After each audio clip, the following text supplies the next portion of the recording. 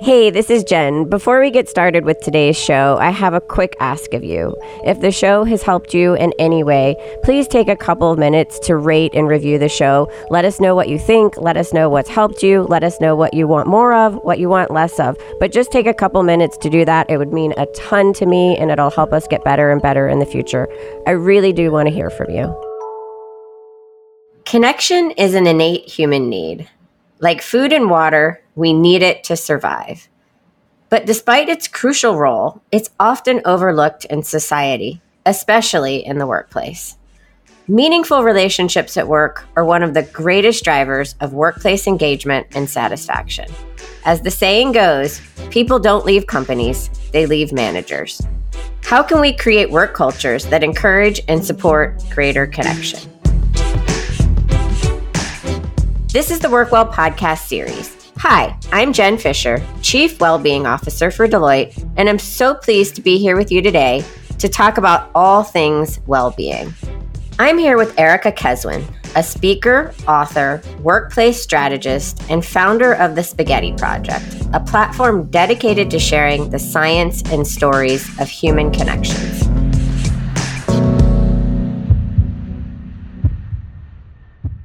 Erica, welcome to the show. Thank you so much for having me. So tell us about Erica. I want to hear about your journey, and I want to know what led you to become so focused on the area of relationships at work. So I would say I've always been a connector. You know, if you talk to people who knew me in nursery school and middle school and college and business school, and if you were to say to them, what is one word that you would use to describe me, they would likely say connector.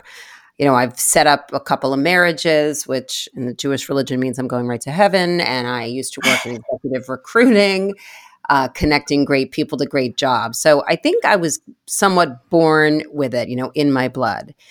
But there are two instances that really highlight how I got into the business of relationship at work.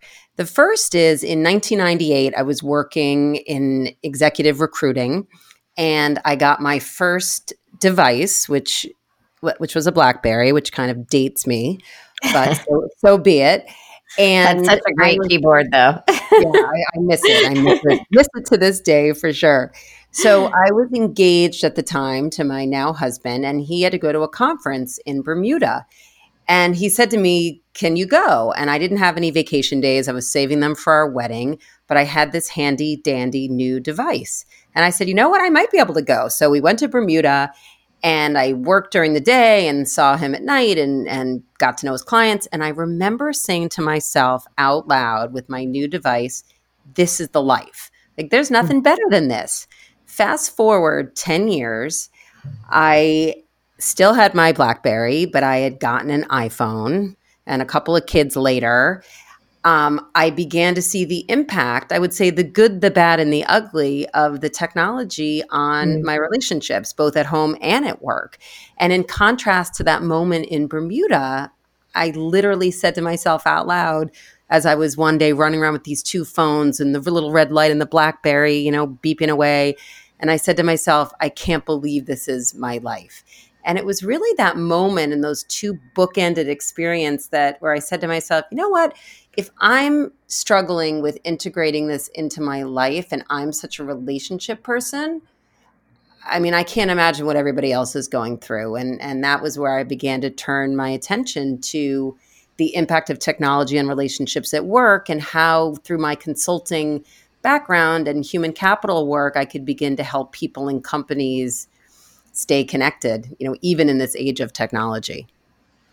So, so let's talk about that. I mean, what has the impact, the good, the bad, and the ugly? I mean, what, in your mind, what has the impact been, and what have you seen when it comes to, you know, our relationships at work and technology, and our relationship with technology itself, I suppose, plays into that.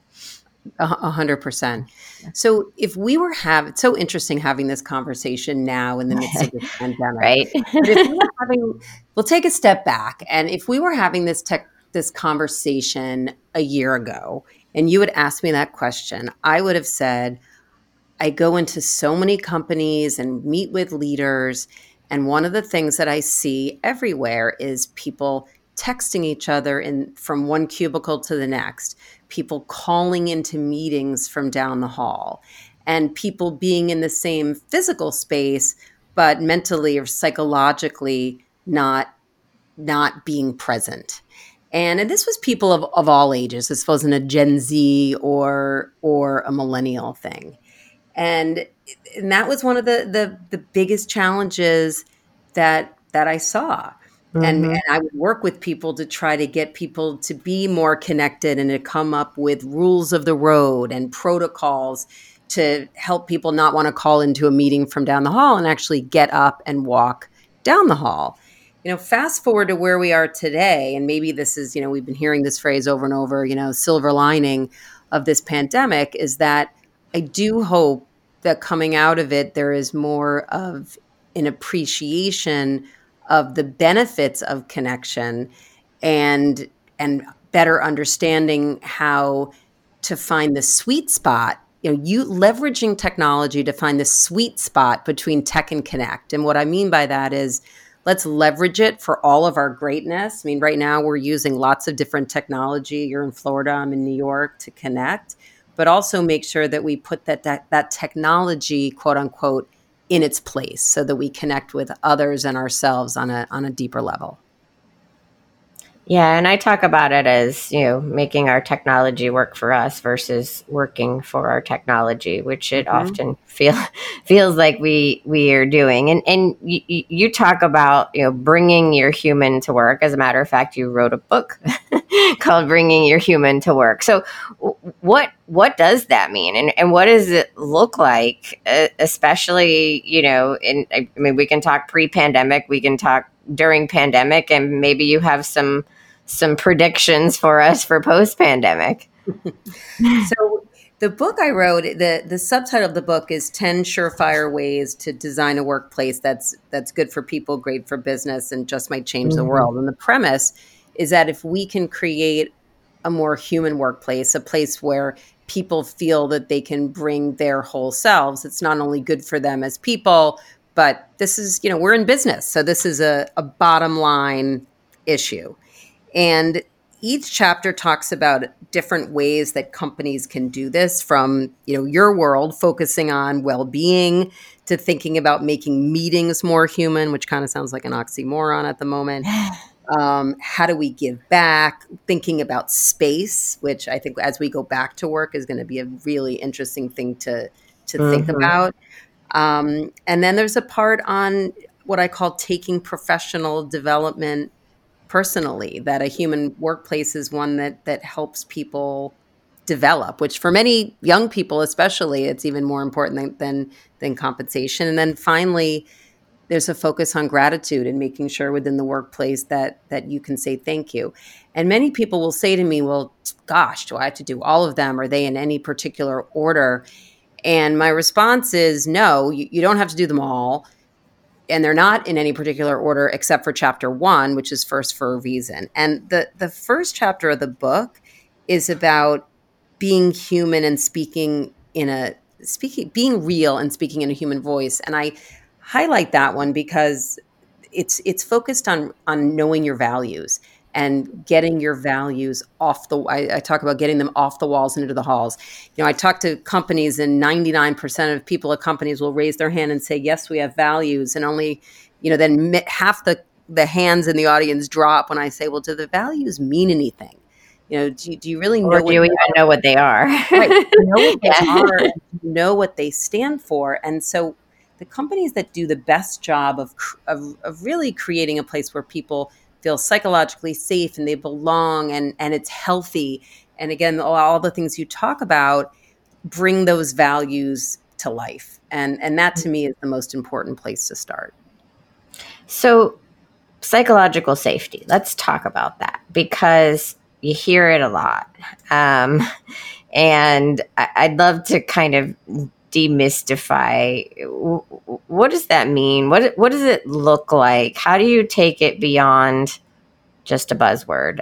Because I feel like it is becoming a little bit of a buzzword in the workplace. I agree. Psychological safety is where you feel like you can be you.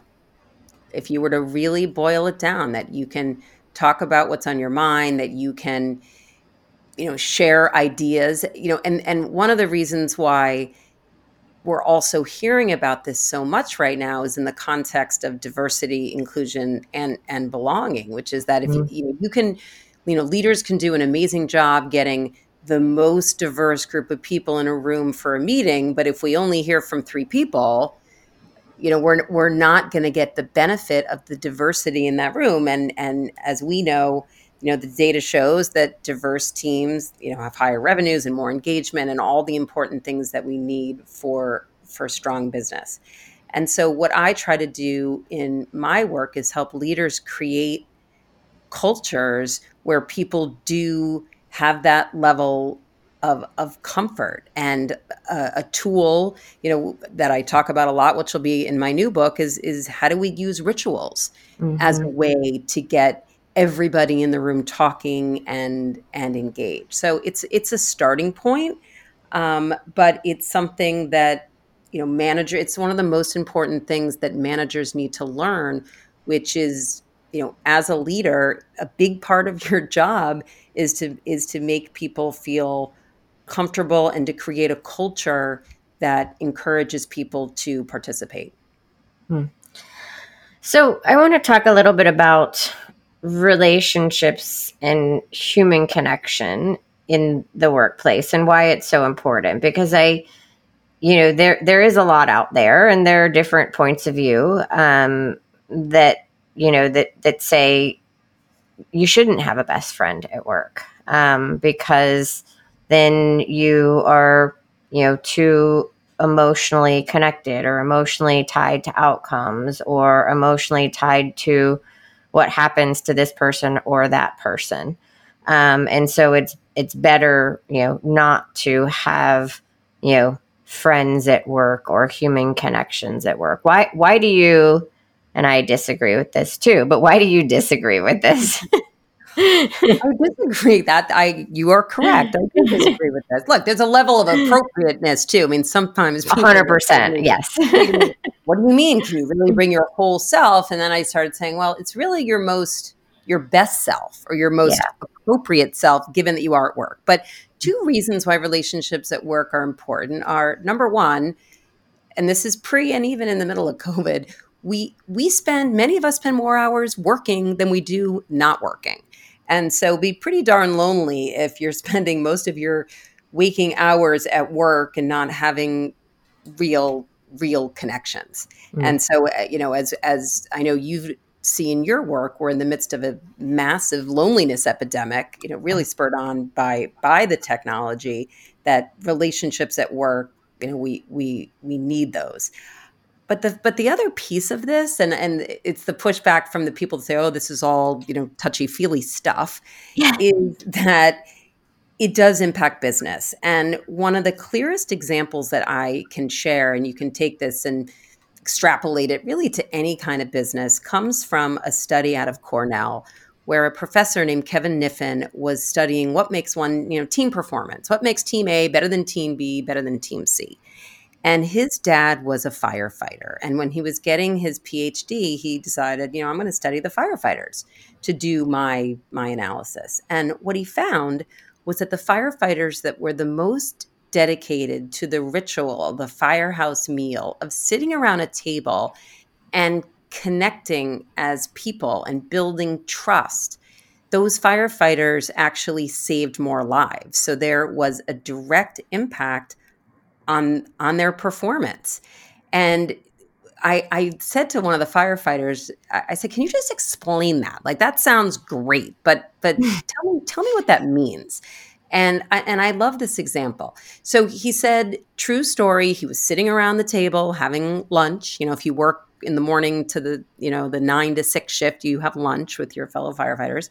And he said, one day and this guy's name is Bob. He comes from a family of firefighters, and he was talking to his colleague Dominic. And Dominic said to him, just shooting the breeze over lunch, "Hey, Bob, you would never know this about me, but as a kid, and even now sometimes, I'm afraid of heights."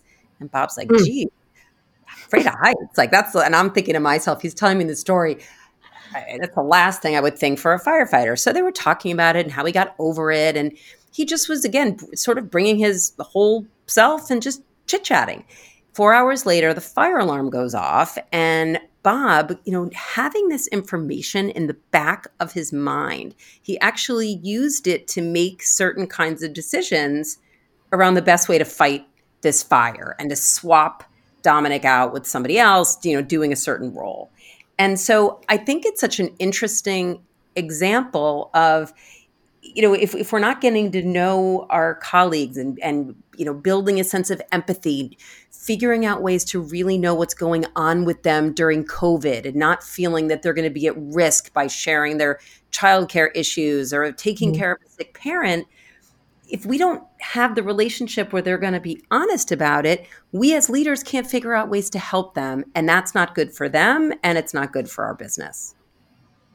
So are there, are there different types of relationships? Like, are some relationships really just meant to be kind of transactional and I get things done because that's how we get things done, and others are meant to kind of be deeper connections where you learn more about the person, and that leads to kind of more productive and effective and efficient work all around, and happier and more well employees. Or are there certain connections or relationships at work that kind of aren't kind of designed for that or aren't meant for that, or are you advocating for it across the board?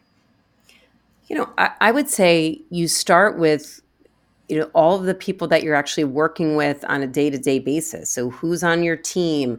Who are you working with on a project? You might meet people through an employee resource group. There might be people who you become closer with in terms of a friendship. A lot of young people, that's where they make friends. I mean, I was listening to a podcast the other day, that a lot of young people, like, this is where they meet potential significant others. So there's a whole other, it's where we socialize. Right. But from a work perspective, I believe that we need to build the kind of rapport that enable people to bring their whole self. It's really, I think about it first within these concentric circles of who's in my direct team, who's in my department, who am I working on special projects with, who are my clients. I mean, if somebody's a client of mine, I can certainly serve them much better if I'm in a position where they're really telling me what their needs are. And so I try to think about it from that perspective. So what is it that, what's been lost? Like, why has the workplace lost some of its humanity over the years, and how do we get that back? I believe, kind of what I was saying earlier, that as with my own personal struggle with the two devices and how people were, I call them all tray takers, right? All these companies had lunch in a cafeteria. And when I was writing Bring Your Human to Work, I went to some of the well-known names in Silicon Valley where you hear about, every 50 feet there's food and people are connecting all over the place. And I remember standing in one of the micro kitchens and that I'd read so much about, and I said hi to someone, and the person said to me, are you new here? And I'm thinking, maybe, maybe this isn't what happens, in terms of people connecting. And I think we just get used to some of the perks that are offered, and the technology just started to pull us away. And many, many times people would just take their food and their tray and bring it back to their office. And we were just sort of stuck in those patterns. There was one organization, just made me think of it, in New York that I met with, and they decided to bring two groups of people together. They thought, from a business perspective, it was front office and back office. Let's bring everybody together to connect, over meals. So the first month, once a month. First month, it went pretty well. Second month, not as many people came. And by the third month, people were coming and taking the food to go and back to their desks. So then they decided to get rid of the to-go boxes. because the idea was to actually have that interaction. And Mm. so what it comes down to for me, it's actually the name of my podcast that I launched during COVID, which is called Left to Our Own Devices. Yeah. And left to our own devices, we are not connecting. And even someone like me, and you can tell me what it's like for you, but we're both connectors and we both believe this stuff, but the whole day can go by, and unless, at least for me, unless I'm intentional about how I connect and where I connect, the whole day could go by and I might not have moved. And so what I do is to work with leaders about creating opportunities and rituals and different ways to help get people off of their technology to connect on a more personal level and a deeper level.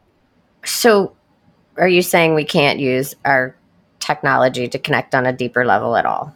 No, I'm a huge fan and I love technology, but it's finding that I talk about finding the sweet spot between tech and Hmm. connect.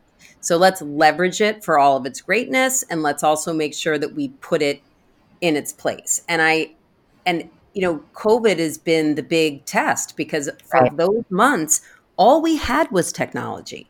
And so what I found personally was that not every Zoom call was created equal. There were some that felt meaningful, and there were some that were mind numbing. And so one of the things I think about a lot is, let's think about all of the different types of technology that we have at our fingertips, and to be strategic. Maybe there are certain things that we can do with our teams and put them on a messaging system, in an internal messaging board, to post fun pictures of your pets and your kids and bringing your human that way. Then there are Zoom calls with your team where, unless there's an emergency, the once a week meeting, your camera needs to be on, because we need to remember there's a person behind the screen. And then maybe there are days where it's optional. Maybe there are days where we all decide to talk on the phone and get our steps in. And I never thought I would be saying this as such a face-to-face person, but over the last 6 months, I've had some of the more Hmm. productive and intimate conversations on the phone, where I wasn't on Zoom and looking at people. And so we need to leverage technology. And I talk about matching the message to the medium, and really not making the cameras mandatory for everything, but when they are, making sure that everybody participates and there is that group cohesion. Yeah. So, and I think that kind of leads in, or quite frankly, might answer in large part where I was going with my next question. But I mean, are there best practices for creating stronger social connections at work? And perhaps what we just talked about. I mean, you're talking about the here and now, but what are some best practices for for those that might be back in person, or when we go back in person, but also for leveraging our technology? I would say the first thing you need to do, in person or remote, many of the best practices I find are the same. They're almost just more important when you're remote, because there's more of an opportunity for misunderstanding. So I would say the first thing is to try to be real, and to speak in a human voice. And the leaders that have come out of this the strongest, in my opinion, are, they're communicating, and they are as transparent as they can possibly be. And the North Star for leaders right now is to even be vulnerable. I mean, the stories that I've heard about the impact that some of the leaders have had when they've been at a town hall, or even sending out an email, again, thinking about the use of these different mediums, um, where they've reached out and told employees what was going on in their life. And to your point, the good, the bad, and the ugly. You know what? Even though I'm the CEO, even though I'm the manager, this stinks right now. And here's what's going on in my life. So, in terms of building relationships, especially, and this is pre-COVID, but right now, is the more real you can be, the more likely you're going to have where your employees become more open themselves. The second thing is to continue to check in with employees. This pandemic is happening to all of us, but it's happening to all of us in very different ways. And people will continually ask me, it's been 6 weeks, it's been 2 months, it's been 6 months now. Do I need to keep checking in? And my short answer is yes, but it doesn't need to take 20 minutes of a 45-minute meeting for everyone to say how they're doing, or again, we're not going to get work done. And this is in person or remote. So there are ways, something like going around the room and everybody can give an adjective of how they are in that moment. And if you as the leader are hearing what's going on with certain people, it gives you the opportunity to connect with them afterwards to see how you can be supportive. A CEO yesterday shared with me, and this is with the senior management team of a bank here in New York, said that with his senior management team, each senior executive will say, red, yellow, or green. Green, I am present, I am here, I am good to go. Yellow, I have some stuff going on. And red, I am physically here, but mentally, I am somewhere else. And so it gives, they're curating connection in a way that enables colleagues to follow up, but also, again, we're talking about business. And so it really touches on both sides to make sure that the people in the room feel connected and purposeful, but we are getting a sense from a human perspective of what's going on in their lives. So you talked about your own podcast called Left to our own devices, right? So what happens if we're left to our own devices, and why you call it that? For me, left to our own devices, we're not connecting. And what I found, I thought when we all went into quarantine that I would have so many hours in the day and, to connect with this person and that person, all of a sudden be 5 o'clock and I don't know where the time went. So what I found was that, even in COVID, if I was not intentional about connecting with others and connecting with myself, which I know is something that you talk about a lot, it's not going to happen. And so to me, whether it's and it's about honoring relationships with others and with yourself. And for me, if I'm not intentional and planful about when and how I do it, it often falls by the wayside. I'm getting 1,000 emails. I have this going on, that going on. Or I can say, you know what? It's 11 o'clock. And every day at 11, I stop and I get fresh air and I take a walk and I call someone that I'm thinking about. And that kind of leads into rituals and the importance of rituals and creating those rituals for ourselves and in our personal life, but also in our work life. So can you talk a little bit? And clearly there's some overlap, especially now, but really I would think anytime. Yeah. So what I realized after I wrote Bring Your Human to Work and continued to speak with leaders in companies, really people at all levels, was that rituals are one of the most important tools in creating a more human workplace. So even that example of the CEO that got everybody to go around and say, red, yellow, or green, to him that is one of his rituals. And so I began to hear more and more stories of, whether it was in meetings, whether it was when people were getting performance reviews or awards at the end of the year. All of these things were built into the fabric of the companies, linked to their values, and they were rituals. And I decided to look at rituals from the perspective of the employee life cycle. So if you're a leader, in any company, big or small, where are there opportunities for rituals? So I started with, well, when you onboard people, when you bring them on, what are your rituals to make them feel connected? And to our conversation earlier about psychologically safe and belonging. And, when your first day of work is a pretty important day to feel good. You only get one chance to make a first impression. So I look at onboarding, meetings. I have a chapter on, it's called, it's funny, it's one chapter is meetings and the next chapter is eatings, after the firefighters. There's another chapter on taking a break, which Mm.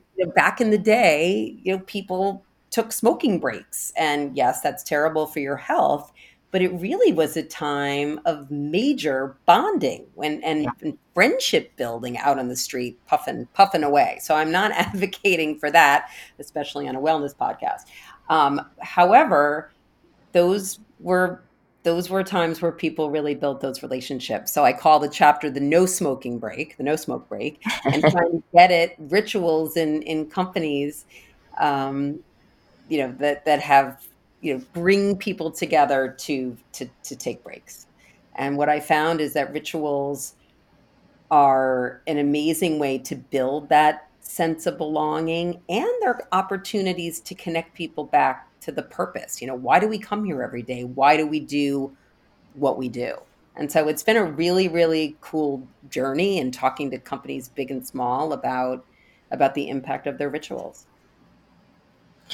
So tell me what your favorite rituals are. Oh, so many to choose from. So one of my favorite ones. Now, one of the things about rituals is that, they're both top down and they're bottom up. And Yeah. some of the best ones, they're started by somebody who might not even be at the company anymore. Like they just are sticky. And so, you can't always over design rituals. And I tell people, look, if you try something that doesn't work, just move on, because the last thing you want to do is sort of force feed, this is what we do here. And then you get all the eye rolls. So one of my favorite rituals is the company Allbirds, who makes the really cool shoes. And the story that they shared was that they had one of their employees, I think the number 3 employee, been there from the beginning, went to the doctor one day, probably because he's working 24/7 on a startup, and he decided to set some real fitness goals for himself. And he said, okay, I'm going to do X amount of push-ups between now and the end of the year. And he divided that number by how many days were left in the year. And he had to accomplish his goal. He needed to do 40 push-ups a day. So he started doing them at work. And then the next person joined, then the next person joined. Next thing I know, next thing they know, the whole company is joining him for these push-ups. So it evolved very naturally into this ritual called 40 at 4, where the whole company would stop and do these push-ups, or just stop and chit-chat with each other, kind of like the smoke break, but the healthy break. So it morphed into, the push-ups, but then people would volunteer to lead the 40 at 4. And so this is timely given, RGB's death, but there was somebody who dressed up as RBG and wore the gown and her glasses and was leading, push-ups, I am woman, hear me roar, kind of thing. And, people would do all kinds of wacky things. And so during COVID, I reached out to them and I said, how are people missing this opportunity to connect with each other? I mean, this was like a big thing every day at 4. And what they were doing was that people really were craving that connection and that sense of psychological safety and normalcy. And I talk about the importance of, especially during turbulent times, to maintain some of your rituals if you can, personally and Mm-hmm. professional. So people would volunteer and would film these videos at home doing their push-ups, and they sent me some of them. They were hilarious, and personalities would come out, and so that's one of my favorite ones. Yeah, that's awesome. And so, I mean, I guess rituals can be big things, small things, fun things, serious things. There's no real formula for what they are. Well, how do you know if something's a ritual at work? People would start to go crazy if it went away. Mm. So they would wonder, was the company being sold? Um, if 40 at 4 didn't happen, everybody would be like, huh, that's sort of weird, because it just stuck. Other rituals, I meetings are an important time for rituals, or an opportunity for rituals. So at Eileen Fisher, the clothing store, they ring a chime before every meeting to get people to settle and take a deep breath. Mhm. There's a Mhm. few companies in the automotive industry where one of their values is safety. And before every meeting, somebody shares a safety story, from one of the plants or something. So it can really be anything. And that's why I looked at it from the the employee life cycle perspective to say, where are their opportunities? And the first step for people is to even look at what they're currently doing, because you may have rituals and not even realize it. And do rituals have to, like in the workplace, do they have to involve other people, or can they be personal, like individual rituals, things that you do to kind of start your day or end your day, or I think this is a ritual. You can tell me if it is or not, but if I if I get an email that triggers me in some way emotionally, I have a rule and a ritual that I don't respond to it, or I try not to respond to it right away until I've, gone on a walk or taken some deep breaths or given myself a chance to kind of pause and think about it. Hmm.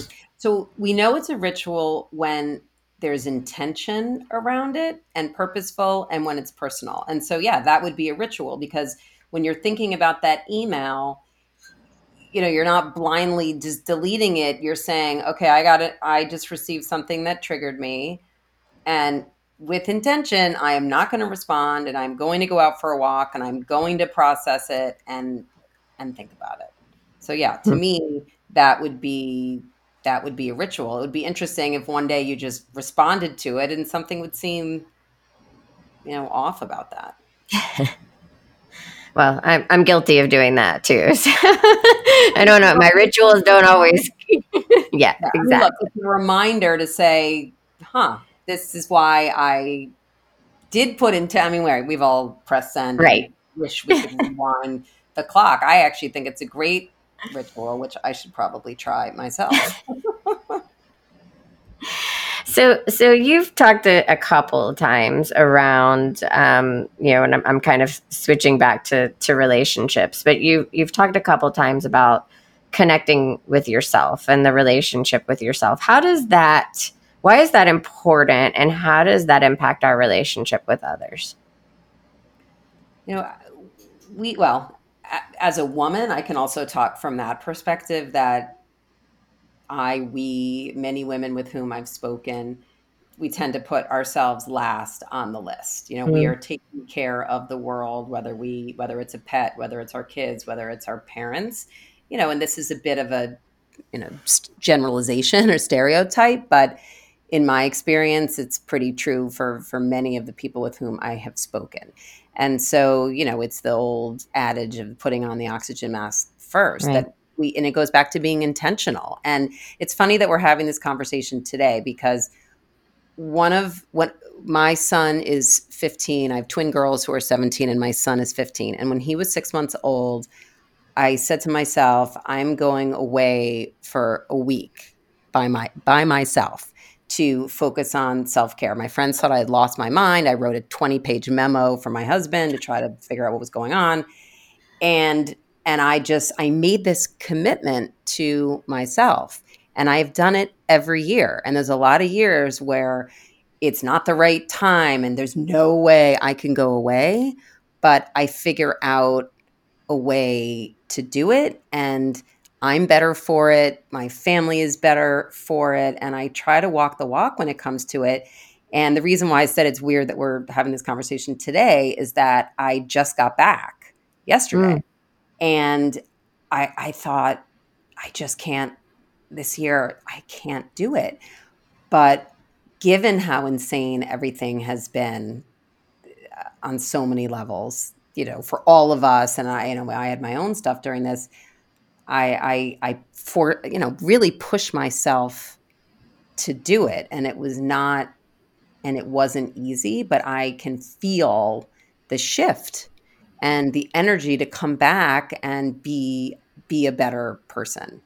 And mm, so I think that self-care and rituals and that relationship with yourself is so important. What I on my podcast, I ask everybody this one question. And it gets to the question you just asked me about focusing on yourself. And the question I ask people is, what do you do in your life that makes you feel most like you? Mm. And people kind of pause and sometimes have trouble. But I think if we push ourselves to answer that question and know what makes us feel like us, it helps us to, honor that relationship with ourself. And, in all the work that you do around helping people around wellness, it enables us to come back stronger to help others, and again to bring our best selves to work. Yeah, I love that. And I actually have a question that I ask all of my guests on my podcast Ooh, too. So, and I'm okay. getting ready to ask you this question. What's your definition of well-being?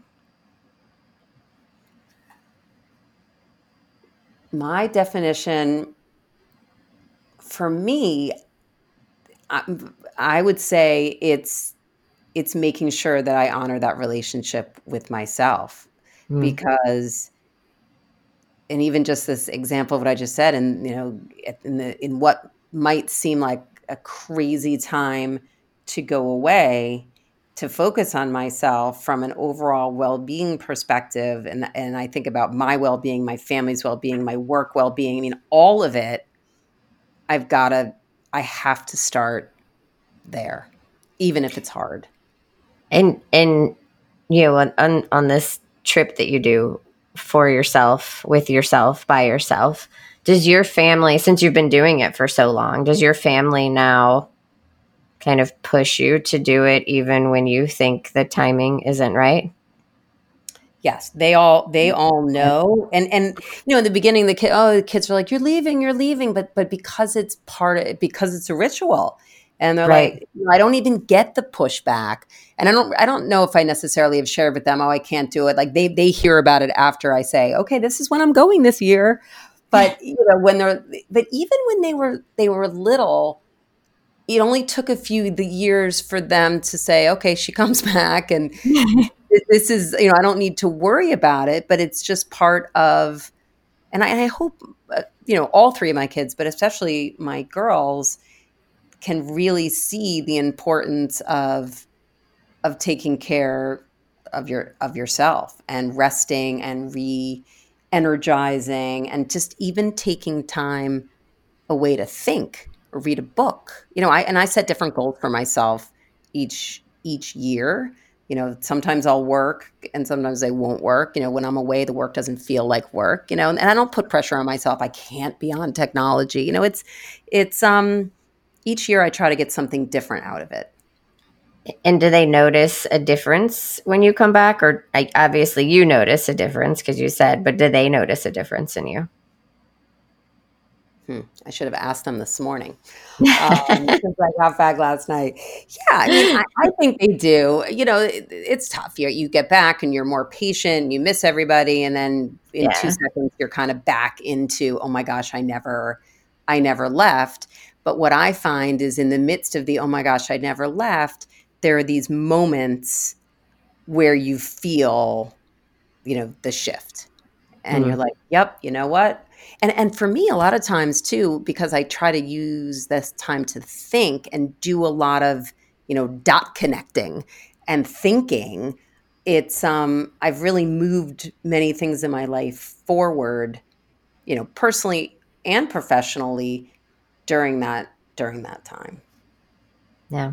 So what is a kind of a day-to-day or a weekly ritual for you and your well-being? Because we talked about this once a year thing, but there's got to be something more you do than that. Oh, for sure. So, I'm a big exerciser. I walk or hike every day. I do Pilates. During COVID, again, I talked earlier about the importance of maintaining rituals as a way to manage stress and feel connected. And every Tuesday for the last 5 years, I do Pilates with a close friend, and it's just what we do. We walk the kids to school, and then we go to Pilates, and all of a sudden we're both home. And with the leveraging what's been so amazing about this technology is, all of a sudden the Pilates teacher is online. And we kept, even though we didn't have to, we kept our same day and the same time. And there was just, it kept us doing it and staying fit and healthy. But even more, it was like laughing and hearing her voice and watching her on the screen and seeing her dog come lick her face during the Pilates and my dog. And so, I would say a lot of my wellness rituals are about physical fitness, but also for me around connecting with friends. Like that's really what, I live with my family, but my friends and seeing them and making regular dates to see them is what fuels me. Yeah, I hear you on that one. Well, Erica, thank you so much for sharing your insights with us today. I really appreciate the conversation that we just had. So thank you again. Well, thank you for having me. It was great.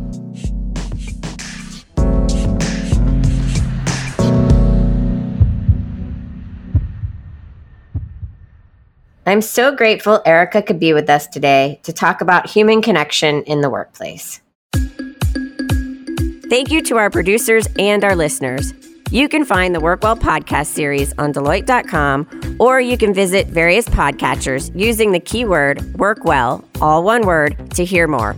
And if you like the show, don't forget to subscribe so you get all of our future episodes. If you have a topic you'd like to hear on the WorkWell podcast series, or maybe a story you would like to share, please reach out to me on LinkedIn. My profile is under the name Jen Fisher, or on Twitter at JenFish23. We're always open to your recommendations and feedback. And of course, if you like what you hear, please share, post, and like this podcast. Thank you and be well.